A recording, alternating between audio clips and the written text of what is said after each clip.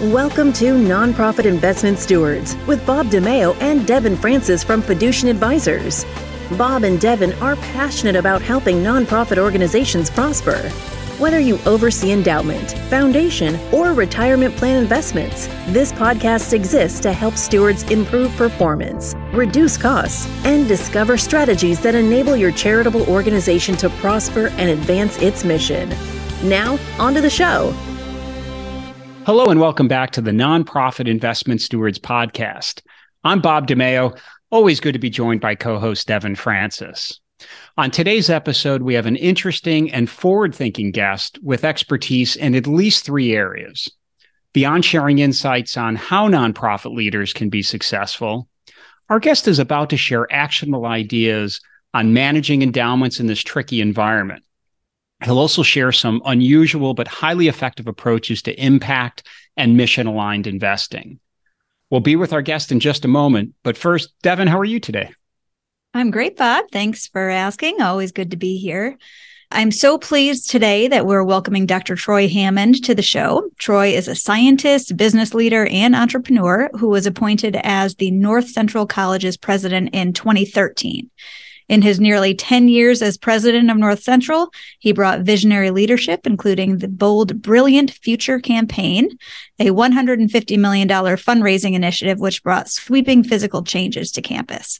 During his tenure, several athletic programs soared to new heights, including the college's first ever football national championship and numerous national championships in other sports as well. Troy also elevated diversity as a key strategic imperative. He guided the college's response to COVID-19 and much, much more.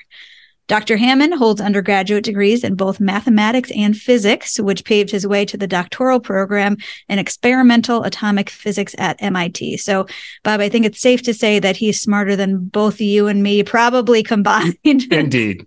So prior to joining North Central, Troy was at McKinsey & Company and then Plextronics, Inc., where he helped grow the technology company into a global leader in printed electronics. He also served as adjunct professor of business at Milligan College. Dr. Hammond holds numerous patents and has published extensively on physics, nanotechnology, polymer electronics, and solar technology. Dr. Hammond, welcome to the show. We are so thrilled that you're here. Well, it's an honor to be here. Thank you for having me today. Troy, thanks. It really is great. We've known each other a while, and it's good to have an opportunity to have you as a guest on the show. So you have a background in energy, renewable technology, higher ed, venture capital, and a whole lot more, as Devin mentioned. Tell us how that played into your role in leading a large nonprofit organization. Well, thank you. Yeah, when I think back to the different roles that I played, there was the opportunity to develop competencies along the way that I think played a significant role in preparing me for what the last 10 years have held as a leader in the university setting. My first role really was doing my PhD at MIT in physics, and what a fantastic opportunity to really go deep on critical problem solving and data and analytically driven problem solving. My time at McKinsey is nothing if not a laboratory for learning on strategy, teamwork, change management, client and customer service. A lot of tremendous experience there.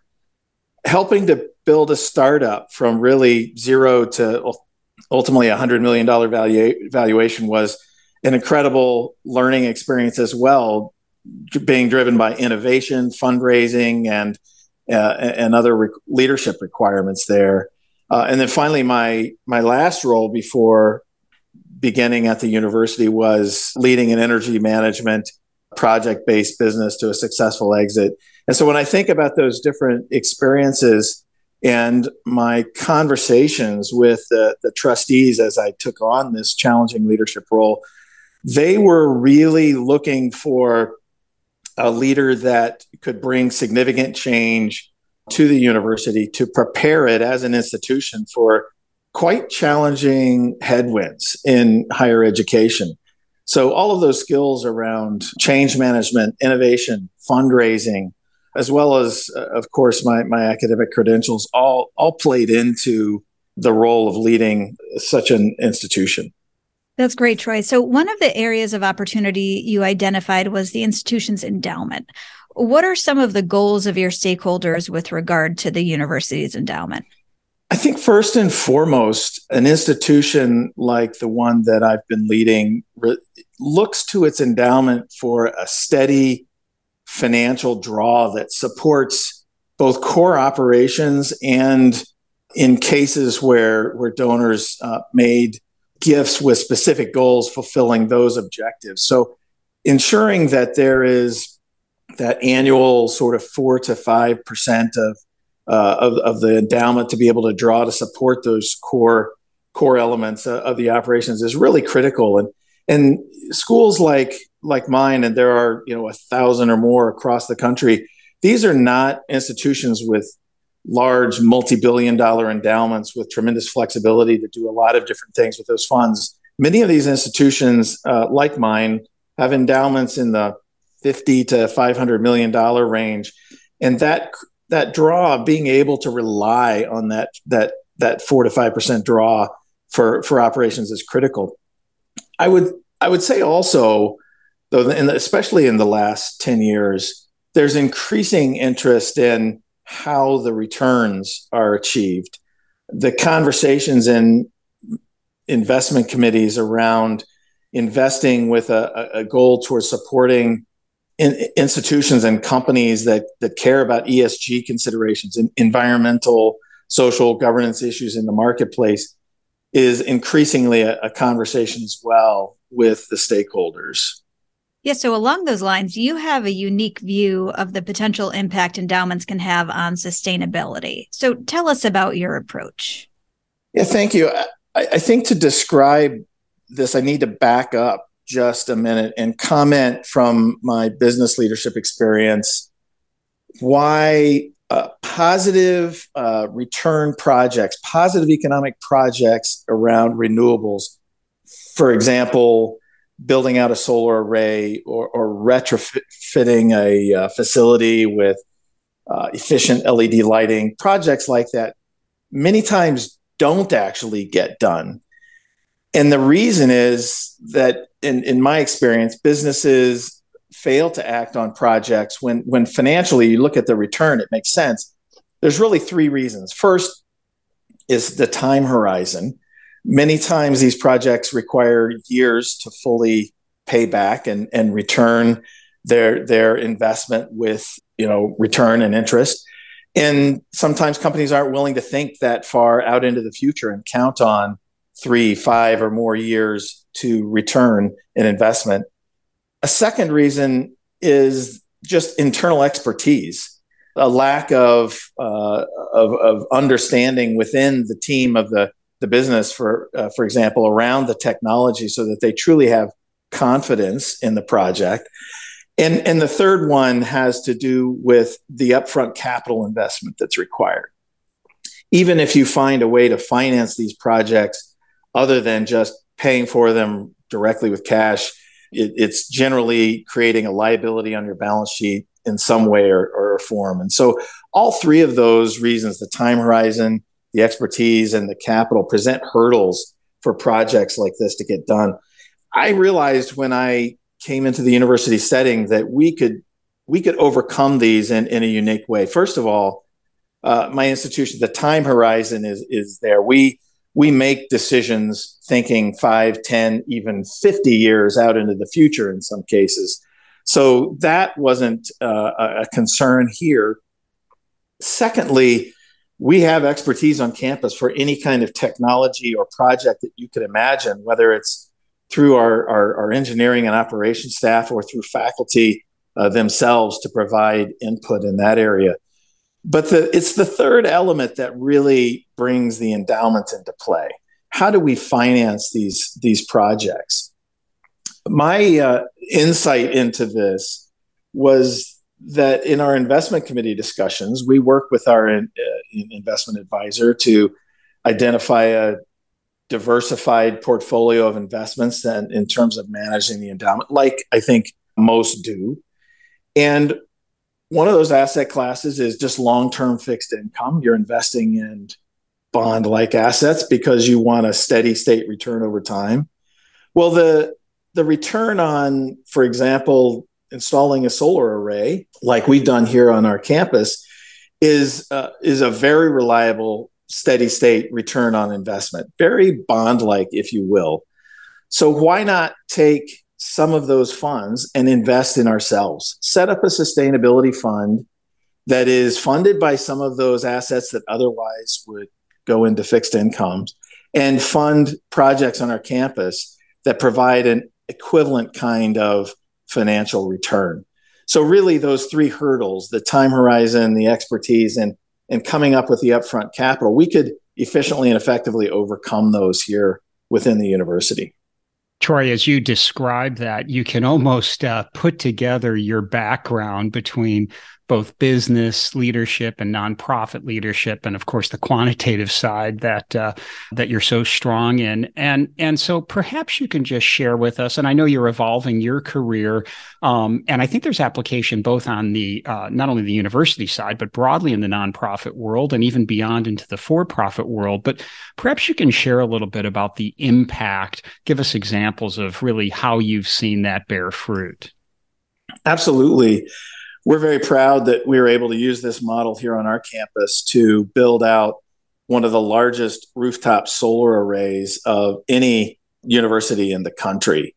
It's an impressive array on our field house recreation center, as well as a number of other smaller but important solar projects and retrofitting large portions of the campus with LED lighting, all funded by the sustainability fund that we set aside within the endowment, and returning that principal plus interest back to the endowment. So it's had a significant impact here.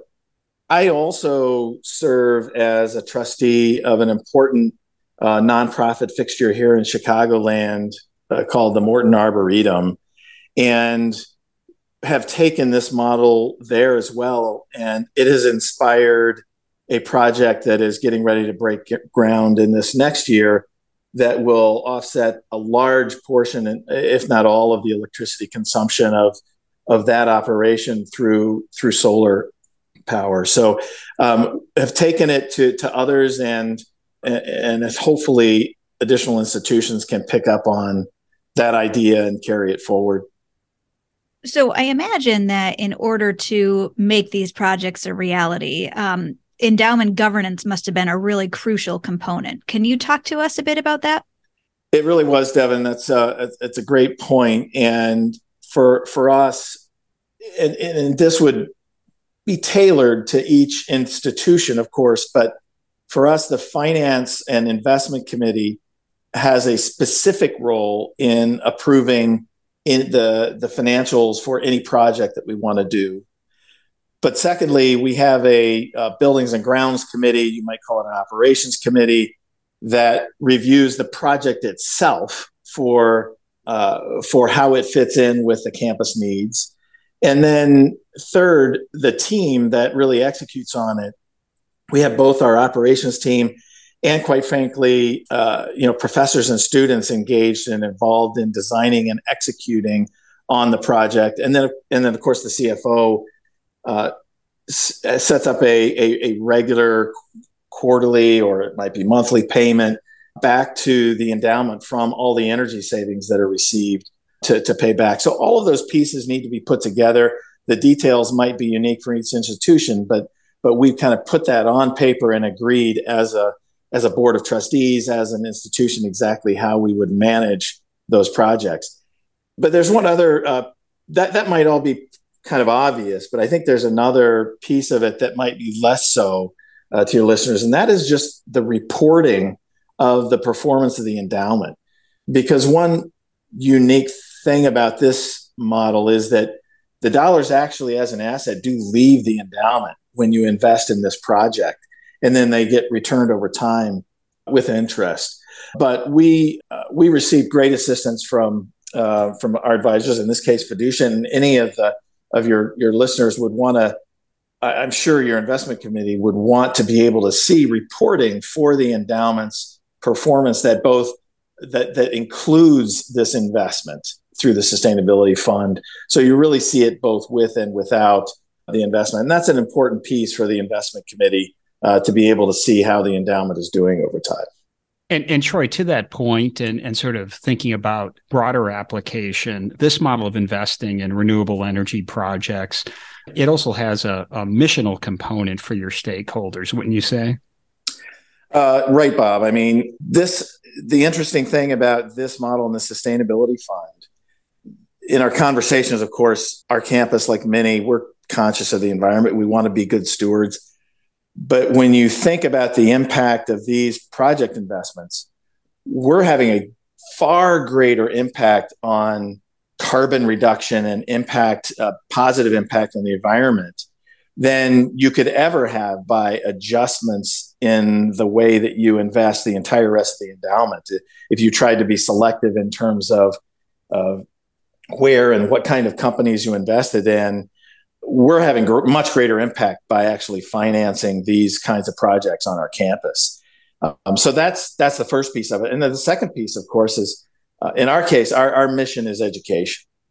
And we actually included, if you go back to that governance piece, we included a requirement that all the projects that we do have some level of faculty and student involvement in terms of the project design, the financial modeling, what have you. So that they can learn from that experience. And the Arboretum as well, their mission, educating their visitors and patrons. And this is an important element of that too. So really there's kind of a dual impact from a missional component. And Troy, I imagine, some of these initiatives, they're not exactly common, and it required a little bit of, or maybe a good amount of thought leadership and buy-in. And do you have any thoughts on really how you were able to align committees and boards and really get them behind some of these somewhat more progressive initiatives? Yeah, I think it comes down to communicating a compelling vision around this that is aligned very clearly with our mission as an institution.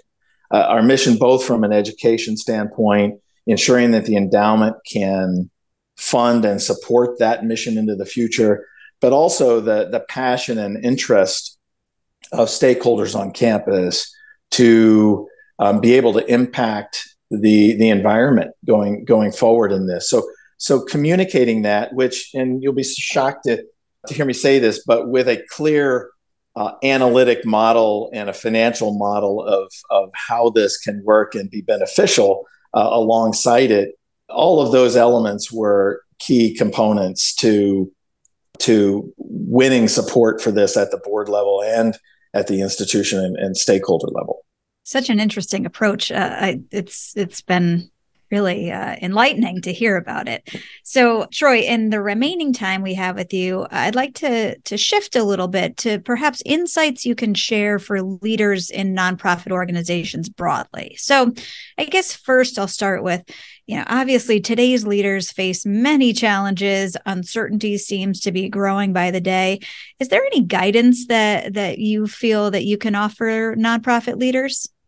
Thanks, Devin. There's a lot of directions we could go with that.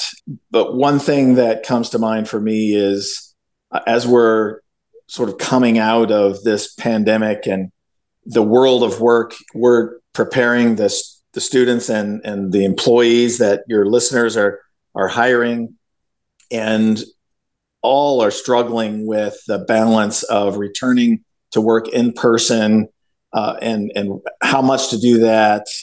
Like I said, we're generating that next generation of talent. And I guess an observation that I would share with the listeners is, to be clear, the vast majority of our students wanted to be in their classes in person.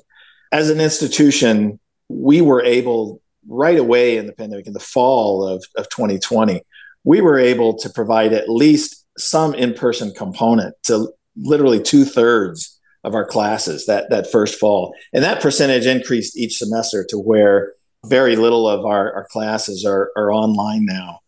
And I think research shows that the majority of this generation don't want a fully remote work experience, just like they don't prefer, in our experience, a fully remote education.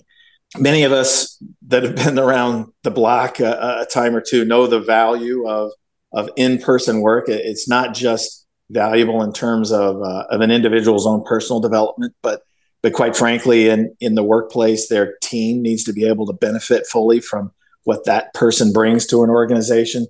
So I guess the thought around the guidance would be that investing in your future leaders, it's going to require investing, in my opinion, in the in-person work experience, but perhaps in more creative and flexible ways. The students that I see on our campus here, the young graduates, they're ready and willing to work hard. They also appreciate flexibility in that, and they're skilled at juggling lots of demands. Most of my students work, if not part-time, sometimes full-time jobs while carrying on their education endeavors. And so these are hard workers. They value that in-person experience.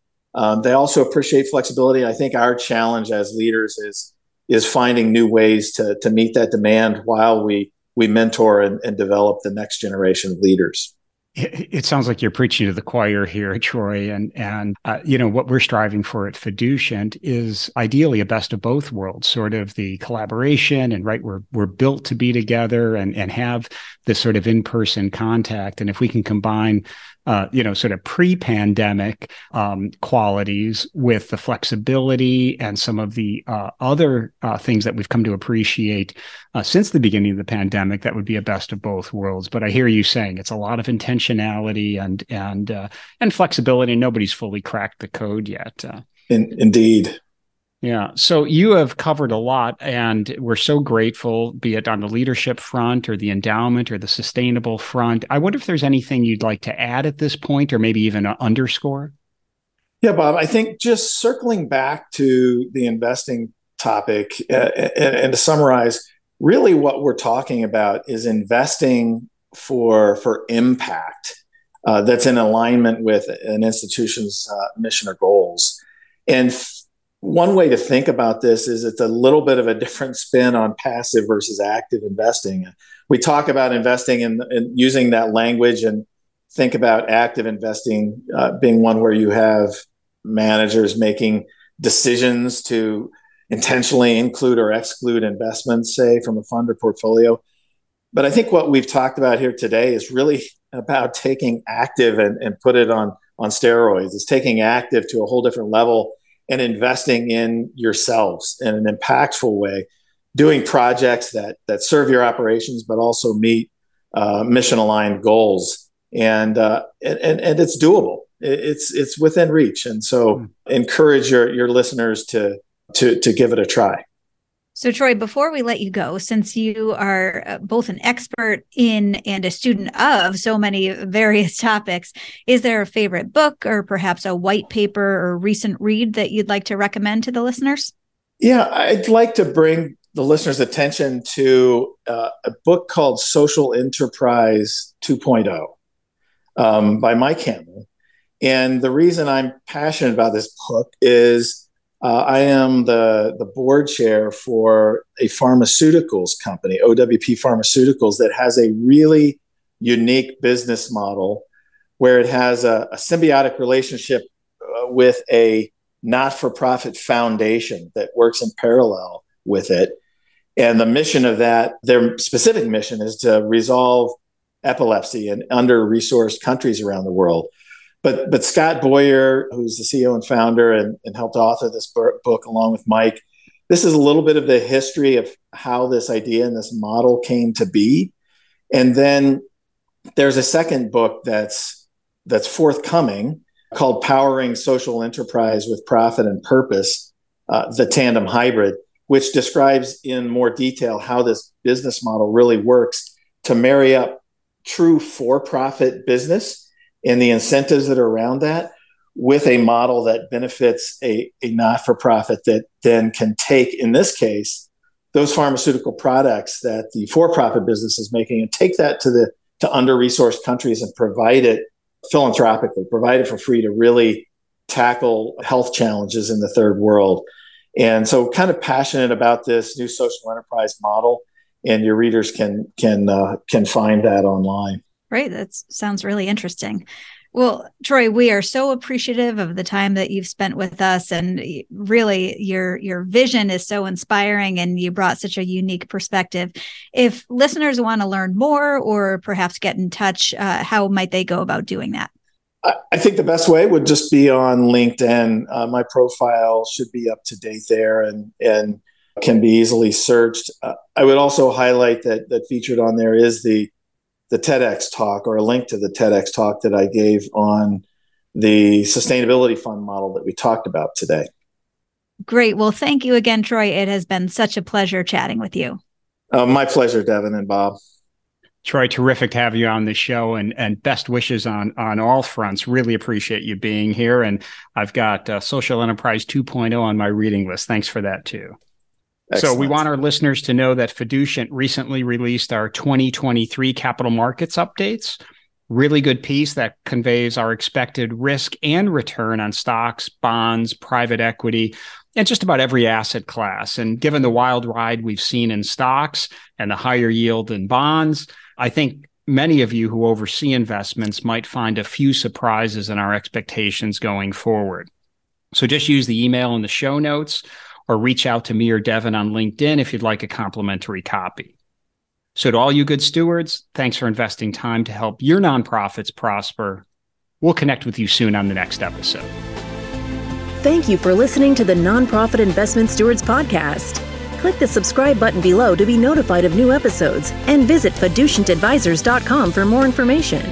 The information covered and posted represents the views and opinions of the guest and does not necessarily represent the views or opinions of Fiducient Advisors. Content is made available for informational and educational purposes only and does not represent a specific recommendation. Always seek the advice of qualified professionals familiar with your unique circumstances.